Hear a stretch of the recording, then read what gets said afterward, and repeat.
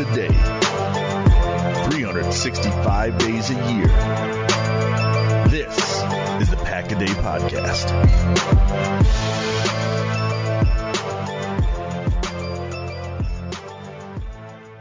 Hello once again, everybody. Welcome to another episode of the Pack-A-Day Podcast, your one-stop shop for all things green and gold. My name is Mike Welland. I'm joined by Matt Freilich and Gage Bridgeford this week. As yesterday, the guys talked about the Packers' weaknesses. Well, let's flip it over. Let's talk about the Packers' strengths. And we're three fairly strong human beings, so strength seems to be a pretty big benefit for us. So, guys, this is a pretty strong roster. There's a lot to talk about. We're going to break it down to 5 different positions, but this is one of the strongest rosters in the NFL, and I don't think it's debatable.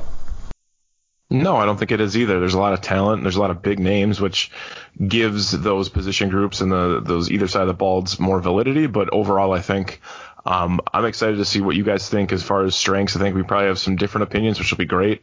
And, instead of being like Mark, Jason, and Paul being very pessimistic about the weaknesses, we're going to, focus on the positive and try to really brighten your Sunday afternoon. And as far as strengths go, I got to defer to Gage. I bet Gage is pushing 225 a couple times. We don't really need to do that. We don't need to talk to me about strength stuff. Fair. I'm more of a mental strength. I got it between the ears more. I was always more of a sideline coach than a on the field type of guy. But anyway, I am a big fan of focusing on the positives of this team. Like Mike said, this is one of the strongest rosters in football. I'll be honest. I think that there are a couple rosters in football that I think are better, but Green Bay is, I'd say, probably top 3 or 4. And I think that they can hang with any team in the league, as we saw last year where they beat a bunch of teams. They were a couple of questionable calls and decisions away from going to a Super Bowl in a game that I think that they could have probably beaten the Chiefs. They didn't necessarily have the same defense that Tampa did, but it's a absolutely fantastic roster, and I only think it got better this offseason. So that's kind of where I'm at looking at this team. Sure, and to be fair, they could have suited up the Pack-A-Day team against that Chiefs offensive line, and there might have been a chance. But that being said, before we get started into today's podcast, quick reminder as well to find us on your favorite podcast platform. Give us a 5-star review. Let us know how we're doing. Give us a subscription. And check us out every single day, both on our audio podcast and on the YouTube channel. Andy's been doing great work there. I am watching his interview with Ben Fennell, and that was really, really enlightening and great to see. And we've got a lot of great things in store here on the Pack-A-Day podcast going forward every single day. So that being said, let's jump right into our first strength, and this is going to be the one that's been the most debated for the past month, and so we're including it with an asterisk, and that's quarterback. Of course, the asterisk being is if Aaron Rodgers does return. If he does, obviously it is a massive strength. It has got 3 first-round picks. Granted, one's been very underachieving and the other one's unproven, but there's still talent there, and of course, one of the greatest quarterbacks in the history of football. And there's no doubt, especially if Rodgers is back in the fold, that quarterback is a massive, massive strength. Is this going to be a Blake Bortles podcast for 10 minutes? Is that what you're telling me right now, Mike? Which reminded me, I did Kurt Bankert as well. I reminded me, I have my Barstool Sports, what is it? The Star Favre Rodgers Bortles shirt coming in the mail still. I'm jacked for that. But I love this quarterback room. I love the fact that they did bring in Bortles because he knows the offense. He's been with Matt LaFleur in the past. I think he's a good person to learn from potentially for Jordan Love or Kurt Bankert if he makes a team. I don't know how much insight he's going to push towards 12's way. I'm sure there'll be a tidbit or two or something, or at least he'll help with some of the games I know the quarterback room plays. But I think he'll be a good piece. 3 first-round picks is awesome. And again, that asterisk is there. As we record this, Rodgers is still on the team. Could he be gone by the time we're recording this tonight? Absolutely. But I am very confident with this quarterback room, and it's always nice that they finally have someone you can feel confident in. I think Tim Boyle, I was confident going in, but there were those years with Brett Hundley, Scott Tolzien, even though he did well. A few other names that I'm definitely misremembering, but I'm very happy with at least the top 3 guys right now on the roster. Yeah, no, I agree that quarterback's a strength on this team. I understand everyone wants to say, oh, well, you got Jordan Love and he's still now winning the backup job, and they had to bring in Blake Bortles and Kurt Bankert. And there's all these question marks of, okay, Love's he doesn't have it, he can't be the guy, it was a wasted pick, all yada yada yada. I get it. One, I don't think Aaron's leaving. I've said since the very beginning, I think he gets an extension and Love gets traded. That was what I tweeted right after the Schefter news came out. I don't know that necessarily that Love gets traded, but Rodgers is either playing in Green Bay or he's retiring. I don't see him going anywhere. I think that all of these teams and big media analysts that try and mock up these fake trades where Green Bay is getting 12 first-round picks from Denver and whatever is just they're bored and they're trying to come up with something else to put out there because they can't come up with any original content. So they just have to regurgitate the same stuff they've been doing for the last month. Aaron Rodgers is still the quarterback of this team. Let me double. I'm going to double check the depth chart real quick. Yep, nope, he's still the quarterback of this team. He hasn't been traded. He's not going anywhere. Jordan Love is a talented player who has a lot of room to grow. There was a lot of people that in last year's draft class that saw him as the highest ceiling option among the top four. It was Burrow, Tua, Herbert, and then Jordan Love was universally QB4 because his floor was lower, but his ceiling was higher than anybody. He's got arm talent. He was comped to be, he could be the next Patrick Mahomes. Anybody comping him to Patrick Mahomes saying, oh, that's what he's going to do? No, come on, just calm down. But that was what he said he could be. I still think Love's talented. And then having Blake Bortles as your other guy in the room, he does have experience with working with Nathaniel Hackett. He's a veteran in the NFL. I don't care that he couldn't stick on a roster last year in Denver because it doesn't matter. What matters is what he can do now. He's got a good relationship with Rodgers. He's got a relationship with Hackett.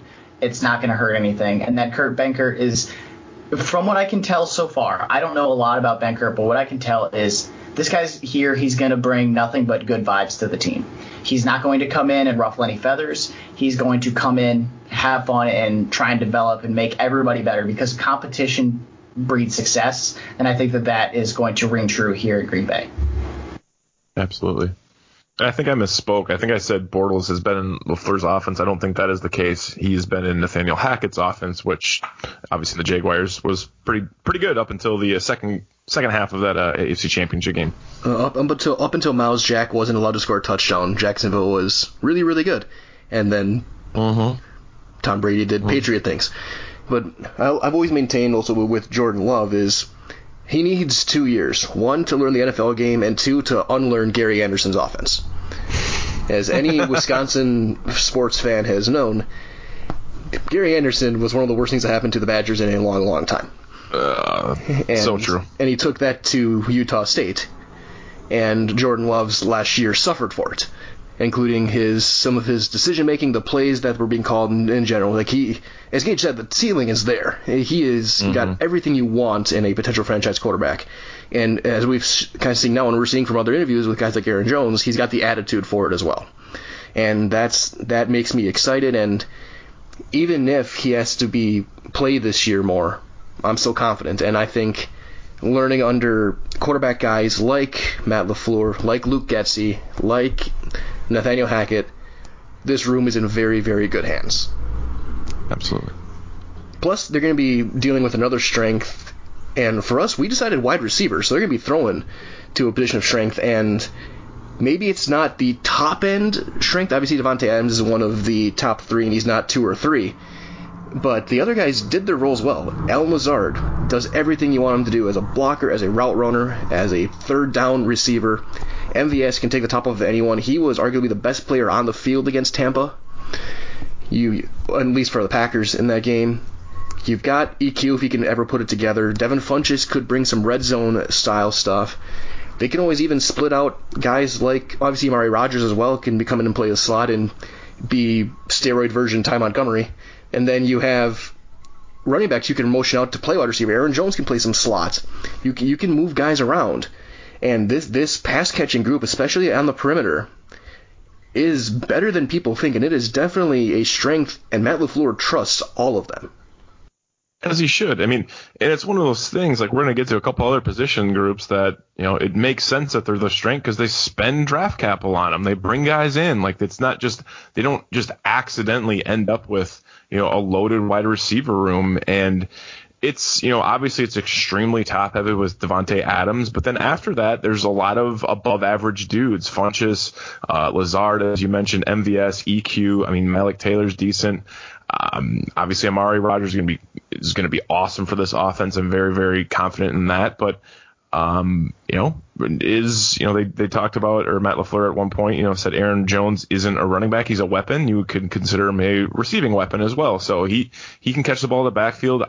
I really like this receiver room. I know people have ragged on it for a number of years. I've been one of those people at times, but overall, I think you got to understand that they're going to go down with the ship that is MVS, EQ, because they spent draft equity on them. They're project guys, especially EQ at this point, if he can stay healthy, like Mike mentioned. Like, at the end of the day, like, they're big physical receivers. The one guy I'm interested in, I'm surprised we haven't heard more of a cult following yet, is Bailey Gaither, the rookie out of San Jose State, little white dude, about 6 foot. He's listed. I highly doubt that. I'm surprised he doesn't get any buzz yet. I think we'll have to wait until training camp gets going here. But again, there's guys on this roster that can play.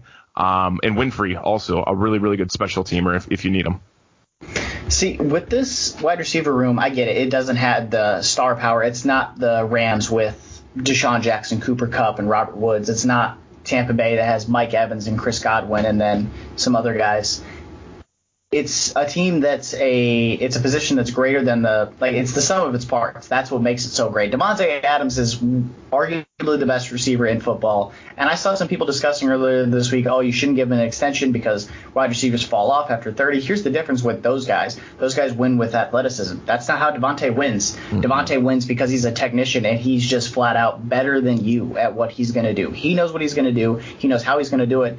And that's how he's going to beat you all day long because you're going to be expecting him to try and beat you with speed. That's not what he's going to do. He's just going to foot chop you and get you to bite one way. And then once you do that, he's wide open for easy scores. Allen Lazard knows how to play his role well. MVS, if he can just work on the drops a little bit, knows how to play his knows how to do his job really well, and he is one of the best deep threats in football. I understand that there's people that want to say Tyreek Hill, and then earlier this week the whole Tyreek Hill, Randy Moss debate broke out. MVS is 6'4", runs 4'3", and can just flat out run. He just runs by dudes without breaking a sweat. MVS is one of the best deep threats in football. Then throw in all of the other guys that you have: Malik Taylor, Equanimeous St. Brown, Juwan Winfrey, Devin Funchess, we haven't even seen suit up in Green Bay yet. And he also has shown flashes of being a quality starting wide receiver in the NFL. There's so much depth and talent here that when you have a game like we had last year against Houston where you're missing 4 of your top 5 receivers, you can withstand that because of the depth that you have. So while Green Bay's wide receiver room may not be the most talented from just a pure star potential or from a pure star power perspective, the depth and the versatility that everybody has is what makes this group so talented, makes it one of the strengths of this team. For sure, and one of the things that, I've had people come debate me, again, this is going back to the draft of why don't they draft like T. Higgins or Chase Claypool, is like, can they block? Like, Allen Lazard you can make case he might be one of the top 4 blocking receivers in football, and that is a key part of the Shanahan-style offense, whether it was Mike, Kyle, or Matt LaFleur. You have to be able to block if you're going to be a receiver. And Lazard, they've had him play inline tight end and running plays because they know he can handle it. MVS is a better blocking people think when he's out on the perimeter. Amari Rodgers showed at Clemson he is not afraid to throw the body around and make some hits. Like these receivers are going to move the line of scrimmage on the perimeter, and that's going to be a lot of fun to keep an eye on. And that's part of why I think the depth is there. And like you guys said, it's the sum of the parts. Davante Adams is amazing, and he is one of the greatest receivers in football right now. But beyond him, all these guys know their role, they play it well, and they don't really make that many mistakes. The drops, yes, but outside of that, they're usually where they need to be. They're making the plays they need to make, and you can rely on them. And that goes as well for our next group, and that's the offensive line, and it's specifically their depth and their versatility. Obviously, you have your franchise tackle in D-Bach. Elton Jenkins can play everywhere and potentially quarterback for all we know. We'll see what he can actually do going forward, and he may be the right tackle of the future. They've got guards out the wazoo. They may have just drafted their franchise center. This team was the best offensive line in football all last season until injuries hit. They had 2 All-Pros and a second team. This line is, a lot of those guys are back except for Lindsley. They can be another one of the top offensive lines yet again, even with some new faces coming in. I just love this offensive line group. I really do. Like, I can't remember in my entire existence ever being as jacked about the offensive line group as any other point in my life. Like, it's so awesome because you have guys that they've actually turned into potential superstars, and that's Elton Jenkins. Like, he is literally at the cusp of being one of the best offensive linemen in the league, in my opinion. And it's also because of his versatility. You know, we'll see what happens going forward here in his 3rd season, but really, like, when you have potentially the best offensive tackle in David Bakhtiari, you have all these interior guys that you're going to be able to mix and match. And Andy said it really, really good this last week on the Pack-A-Day YouTube channel. He was talking about just how they've acquired so many of these assets, if it's in the 4th round or the 5th round or the 2nd round with Josh Myers. Like, you're making it a priority to fill in these holes. You only need to have 5 guys, and you pretty much have guaranteed 2 starters with Bakhtiari and Elton Jenkins. Oh, and by the way, Elton Jenkins can slide anywhere on the line, so you don't have to specifically need a guard, center, right tackle to work out. You just need one of those guys to work out, and I love it. I'm honestly so pumped to see how these guys progress. I'm really excited. I want to see Jake Hansen if he can get in the mix. I don't see him possibly making an attempt, but you know, guys like Cole Van Lanen,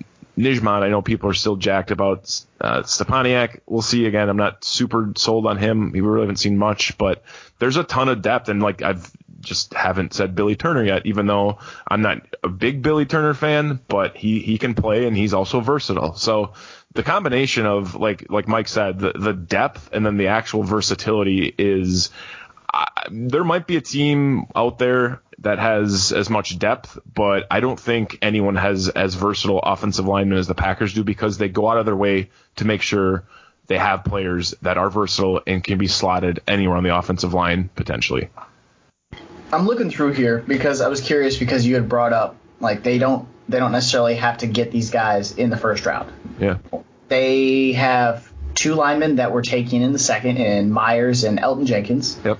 Billy Turner was in the 3rd round he was drafted by Miami. So, yeah, no, they got another day 2 guy in there. But other than that, it's a lot of later guys. Royce Newman, 4th rounder. Cole Van Lanen, 6th rounder. Bakhtiari, 4th rounder. John Runyon, 6th rounder. You have Jake Hansen, another 6th rounder. I know they have multiple UDFAs in this group. Yosh Nijman, UDFA. They have all sorts of guys here, and they didn't have to go and pay the same premium that everyone else did. Like, while you go and you look at the Saints are my favorite case study when it comes to offensive linemen, because all of their guys are like 1st rounders or 2nd rounders. I went through and looked at this a couple months ago when the whole Russ Wilson wanting to be traded thing, and how the Saints had overhauled their line. Like, the Saints, all of their linemen have been drafted since Russell Wilson was drafted by the Seahawks. They went and they overhauled it completely because they knew Drew Brees isn't athletic. He needs to stay in the pocket. We have to build around that. So they traded picks and they got 1st rounders. Cool, great, awesome. You guys have an amazing offensive line. Guess what? Green Bay went and built an offensive line that's just as good as yours, and they didn't have to spend nearly the same amount of draft capital as you did. That's it. You don't see that. And I know we talked about this right before we got started. Green Bay's offensive line wasn't necessarily a strength if you look back like 2 years ago, but then they've massively overhauled it now. And yeah, it sucks they lost Brian Bulaga and Corey Lindsley. That's not great, but at the same time, the other guys that are still in the room kind of make those losses hurt a little bit less. Elton Jenkins is, like you said, bordering on being one of the best offensive linemen in football. Not just guards, just offensive lineman in football, because he can play left tackle through to right tackle. He can play everywhere. He's currently listed on Our Lads as the starting center for this team, and I think he's going to be a guard. I don't think he's going to be the center, but he could be. That's how talented and versatile this room is. And if a clear swing tackle really develops behind Turner and Debach, this offensive line is going to be a very firm strength for this team and one of the best in football, just as they were last year. For sure. And first, curse you, LA Chargers, for taking both Bulaga and Lindsley. But yeah, you guys are spot on. And I'm actually really high on Simon Stepaniak, just because guys that strong are kind of rare. and I think he could be a big-time road grader at guard if they need him out there. This team has depth out the wazoo, and the other big thing that helps them is Adam Stenavich, who really went under the radar when they picked him up after letting James Campen go, and he is now being seen as a potential offensive coordinator in the not-too-distant future with what he has done on this offensive line. He has been a absolute great find as an assistant coach. I think he's got all the players' ears, and he has really worked well with a lot of these younger guys, especially some of the stuff he's done with Jenkins and Billy Turner, helping Billy really finally hit his true potential as a full-time starter in the NFL. This offensive line is probably my favorite position group on the team, and this is going to be a lot of fun to watch them. It's fun to watch the trench play, and if Bakhtiari is back healthy, and I saw an article joking that Amari Rodgers should talk to him about how to recover from an ACL because Amari did it in like 6 months at Clemson. If Bakhtiari can do that on his frame, we're even better for it. We'll see how long he's out. Well, that being said, let's flip it over to the defense. And we really got one group that we got as a massive strength, and that is, as a whole, the secondary. And they've at times underachieved, especially, obviously, we know the Kevin King story, but you have arguably the best corner in football. You have a high draft pick who I think could be Sam Shields but taller. You have a proven slot guy, another talented young slot guy. You have Kevin King, who when he is used the right way and healthy, he can be a very solid corner in this league, and arguably one of the top 2 safety duos in the NFL, including one of the more underrated players in all of football in Adrian Amos. This secondary has everything, and they've got a good coach to help them up with Jerry Gray. They are the strength of this defense. They can change games, and they are going to be another group that's going to be really fun to watch. Yeah, no, I'm excited to see them, evolve, if you will. Is this the second year with Coach Gray, I believe, as well in the secondary room? So you could actually, I feel like people listening to this would, as we've gone through this, they're probably yep, quarterback for sure, receiver possibly, offensive line definitely. I could see there being a debate on the secondary because you remove Jair and this team is very, very unknown. People still have a really, really poor taste in their mouth from Kevin King, Josh Jackson, who, I said last week is probably going to be cut. No one really else on that roster in the cornerback group has done much. You flip the other side, Savage has been really, really fast. He's made a lot of plays. He had a really, really good last year. He had some blunders 2 years ago. Adrian Amos, again, I think he's very, very slept on. I've been a huge Adrian Amos fan since he was on the Bears, even his rookie year. But outside of that, I do think they are. It's extremely talented. There's a lot of opportunities here for guys to emerge. We saw a little bit of tidbits from Vernon Scott last year. I think Raven Green, when healthy, is a great piece to be added into this defense. For some reason, Henry Black was seeing snaps a little bit last year, which was strange. Those are obviously all safeties. But overall, Green's gone. Our lad sucks. Stanford Samuels III is someone I think can make plays, but there's a ton of dudes that, even if we just started over from last year with, remove Eric Stokes being added, whatever they had was really solid, and you're going to add a first-round pick, and you're going to, have a Darnell Savage who is progressing in his game, and I just think the continuity between this defense, I hope with Joe Barry at the helm, is going to be solid. I know the secondary at times has had miscommunications. I remember when Dom Capers left and Mike Pettin came in, that was troublesome, but overall, I really, really like the athleticism, the speed that they have, the size. There's just a lot to love about this secondary, and I think it's probably the second deepest position for the Packers behind offensive line, as we previously mentioned. Yeah, and just looking through this room, so I've said many times that I'm not out on Kevin King or Josh Jackson. I think that both the guys just need to be played in the proper scheme more so than they have issues. Kevin King is not an off-cover corner. Don't make him an off-cover corner. That's the problem. Josh Jackson, again, not an off-cover corner. Don't make him one. You throw in Jair is elite at what he does. Eric Stokes is a rookie, but he was a first-round pick for a reason. The guy's talented. If you go look at some of his college stats and some of the guys he went up against, he went up and put up some really good numbers against them. And then you talked about it again, the depth. You have Shamar Jean-Charles, who's a fifth-round pick this year, who I think has a chance to be possible rotation player this year. You have Shannon Sullivan in the nickel. You have Adrian Amos and Darnell Savage Jr., who are one of the top 5 safety duos in the league right now. And it's just this group, like you said, is probably the deepest group on the roster outside of offensive line. And I understand that there's people that have bad, like you said, bad taste in their mouth because of Kevin King. Yeah, but when Kevin King was playing press man against receivers in week 6 and he was shutting everybody down, you guys didn't have a bad taste in your mouth. The only reason you have a bad taste in your mouth is because we keep seeing the Tampa Bay highlights from their run to the Super Bowl. And one of those is Kevin King getting beat. Kevin King is a good corner. If he can stay on the field and play his role and not try and have to do too much, he's not going to be corner 1. That's fine.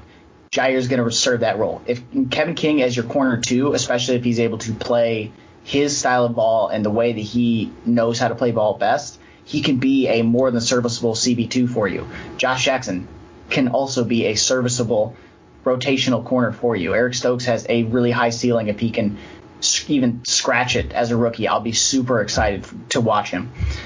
I love this corner room, and this secondary in general. Like you talked about, Vernon Scott. Will Redmond is another guy that I think a lot of people have a bad taste in their mouth just because of the drop pick right before halftime of that NFC Championship game. I think Will Redmond is fine. He is, as a rotational safety, you could be doing a lot worse. If he was a starter, I'd be a little nervous. But as a rotational guy, I'm okay with that. I love this. I love the secondary, and I think that they have a chance to be be a really good team from that aspect this year. And there's not a lot of no-fly zones around the NFL, and a lot of them are really highly paid guys. Green Bay has a chance to go trot out a no-fly zone that is one of the cheapest in football, considering you'll have two guys on rookie contracts. You have Adrian Amos is on a relatively affordable deal. Kevin King's on a $6 million per. Shannon Sullivan's on a cheap deal. This team's going to be really cheap, and they're going to be playing better defense than teams that are paying corners $20 million per season. To be fair, that $20 million is not going to last too much longer until Jair gets paid, but yeah, everything else you're absolutely spot on. But also, don't forget that Savage could be an X factor as well, because if they move up into that star spot and move him closer to the line of scrimmage, he is a whirling dervish at times, and he will go and make plays. He had a couple big quarterback hits last year as well, and this group is deep. They're talented. They're fast, and with the way the NFL is going now, as long as they can tackle, I think they're going to be extremely, extremely good. That jumps us to one last position, and we'll see how long we want to go on this one, but my favorite phrase is you don't know how important a kicker's like a good lawyer. You don't know how important they are until you need them. Mason Crosby is one of the best kickers of the past 15 years. He had one down year, but other than that, he has been incredible. If he plays out the entirety of his contract, he will retire. He will end that contract with the most games played of any Packer player in history. So ever since he got drafted, he did not miss a game. He has been reliable. He's had dependability with range. He's hit some game-winning kicks. He's everything you want as a player, as a person, as a kicker. And as we've seen throughout the NFC North, kicking is a tough job. The Bears may have finally found their kicker. It took them essentially 15 years after they got rid of Paul Ettinger. Detroit just let their kicker go. And Minnesota, I'm not sure what they're doing at kicker. So, I mean, when you see how reliable Crosby is and how he can really function with almost any holder, that's got to be a strength of this team. Definitely does. Quite the ricochet shot for the entire NFC North. Kudos to you, Mike. And if Mason Crosby was a lawyer, he'd have an absolute amazing law firm just with the longevity and the success he's had. Like he is so steady that, I mean, there's only like 3 games I can remember where I was like, damn it, Mason. And then the next game, he basically told me to shut the hell up and suck another beer down. Like, it's just like, he's so damn good. And it's come to the point where it's so consistent that you wonder when he'll fall off, knock on wood. And like, his leg has stayed fairly strong. He's not banging home any 60-yarders from what I can remember, but those mid-50s, he's very, very solid. And everything in between, like I'm very confident. And there's some absolutely challenging conditions he's had to deal with. Obviously, playing in Lambeau 8 times a year, playing elsewhere throughout the league. Obviously, in the division, he's got a lot of domes, which has probably helped him a little bit with his average. But overall, I'm it's awesome to have Mason, and there's been times where I've questioned him, like I said, but really at the end of the day, there's no one that's been more consistent on this team for close to now, 2 decades almost, if we're creeping in on, maybe. But at the end of the day, like the fact that he's going to be the longest Packer, most games or whatever, like that's unbelievable. Like just to think all the longevity they've had, all the other special teamers that you could possibly throw in that mix. But really, like Mason's the dude. Big shout out to him. Very, very strange though how when Blake Bortles signed, we're going to bring this all the way back, they were using the jersey swap, the number 2. Just the disrespect for Mason in his number 2 jersey. It's not surprising though. Like, I mean, what are you gonna do? Like that, things like that are gonna happen. You're gonna have him sit there, and you're gonna like swap him in with just social media is gonna social media, man. By the way, you were talking about like games that he plays outdoors. So I was a little curious because you're right. He has played in a lot of adverse conditions. He's played against teams like he's kicked 80% of his field goals against Chicago. He's hit 80% against Buffalo. He's got 1 miss ever against the Bills. He's 48 of 53 against Minnesota, 14 of 17 against Philly. Like you said, the guy he's not automatic, but damn, is he good. He is one of the best kickers in football. He's been one of the most consistent outside of, Pittsburgh and Washington. And then he's actually never kicked a field goal against Houston. He's only kicked extra points, which is hilarious. But if you just look through, and the guy is a 75% or better against pretty much everybody, and he's 80% or better against nearly the entire league. There's a few oddballs strung throughout, but there's teams where a guy goes up to kick a field goal, like Chicago, like Minnesota, just that you're like, I don't know if this guy's going to make it. When Mason goes up, unless it's like a 60-yard field goal, I have a lot of confidence in him. And the 60-yarder is just because you're going to doubt if anybody's going to make that outside of like Tucker and a couple of other guys in the leagues. So I think that Mason is absolutely the strength of this team because of the confidence he gives you. Matt LaFleur can say, okay, we need 3 here. We can get 3 with our guy. Whereas there's other teams that are like, we need 3, but we don't know that our kicker's going to get the job done. So we're going to have to go and try and do something else. Mason Crosby, I know that he's going to get me 3 just about every time he goes out on the field. And I think that is a big thing that a lot of people overlook because of the aspect of, it's a kicker, it's only 3 points. Kicker's a kicker, you can get a new one every year. Kickers don't get drafted, yada yada yada. But having a kicker that you can be like, I know he's going to be set it and forget it, we're good there, is something that cannot be overlooked. And a lot of teams really are always searching for one. There's a reason that guys stick around. Gostkowski was in New England for 15 years. Adam Vinatieri was a staple in the NFL for 20 years. When you have one, it's noticeable when you don't have a good kicker, and you have to appreciate when you do have one just how important it can be. For sure. And the last thing I'll bring up on Crosby is you talk about how reliable, he's clutch. Like, everyone remembers the Jared Cook catch against Dallas, but Mason kicked back-to-back 50-yarders to win that game, including slicing one back in and making Skip Bayless question every life decision he ever made, which was even funnier. But Mason, as Gage said, he is reliable. Matt LaFleur knows, and we saw it in the NFC title game. Well, for whatever we want to say about the decision, he knew he was going to be able to get 3 with Mason no matter what happened, and Mason went out and got him 3. And whether I do think J.K. Scott helps as a holder, if he has a good holder, it helps. But Mason also knows his mechanics. He knows his routine. He knows working with the guys in the locker room. He's a respected leader in that locker room. People listen to him. And he has definitely made his home here in Wisconsin. And he is a guy I'm looking forward to, whether it's 5, 10, 50 years from now, when he's finally done playing, when he goes in the Packer Hall of Fame. Because outside of a couple players currently on the roster, no one deserves it more than the guy wearing number 2. And you can make a case that he is the greatest kicker in Packer history, and I won't be able to debate you otherwise. I really won't. And it's going to be, it's a lot of fun to watch, and again, a huge strength of this team. So that being said, we've been running kind of long, so we'll wrap things up here. Gage, I'll go to you first. What are you working on? As per usual, you can find me on Twitter at GBridgefordNFL. NBA playoffs are kicking off. Last night, Denver had their first game, which has not happened yet as of this recording. I'm doing some work with Caesars, their Super Draft, which is partnered with Caesars Palace. It's their DFS app. You can find information about that on my Twitter. I'm doing stuff still for Denver Stiffs, Rotoballer, Dynasty Nerds.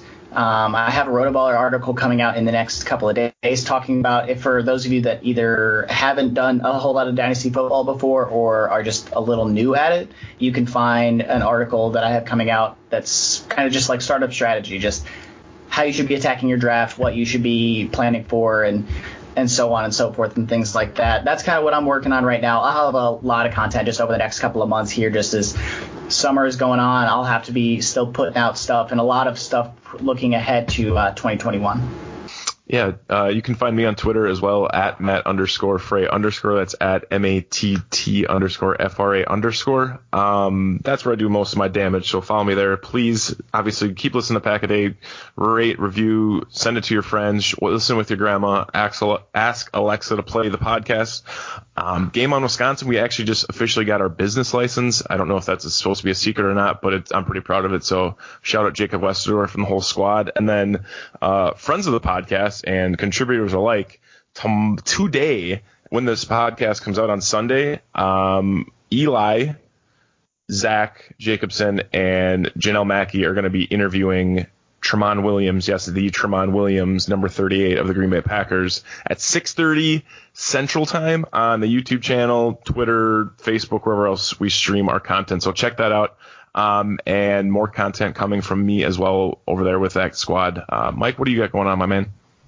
You can find me on Twitter at Mike Wendlandt, all one word. Again, WENDLANDT. And again, high school season in full swing. I'm doing a lot of broadcasting for Zaleski Sports, ZALESKI. A lot of Nina, and that's been a lot of fun. The Rockets have been very gracious, and they've been really, really good to us as well. So I'll be doing Nina baseball and Nina girls soccer a few times next week, and going forward, we'll be doing stuff like the Northern Lights Football League and other schools around central and northern Wisconsin. So keep an eye out for that, and keep an eye on my Twitter for anything as well. Again, I can think for all of us as well, DMs are open, so if you ever want to talk to us about anything, just let us know, and just send us a message, and we'll respond as best as we possibly can. If I see it, I will answer you. And, of course, as Matt said, follow us wherever your favorite podcast platform is. Share it with your friends, your family, your dog, your grandparents. Have it running in your car just in the background, even if you're not in it. Just do whatever. Just give us a subscription, give us a like, and we really do appreciate it. It really helps us out. And, of course, stay tuned tomorrow for Andy and crew for more great content here from the Pack-A-Day team. And so for all of us here at the Pack-A-Day podcast, for Gage Bridgeford, for Matt Freilich, this is Mike Wendlandt. Everyone, have a great rest of your day. Stay safe. Always carry the G. And go Pack Go.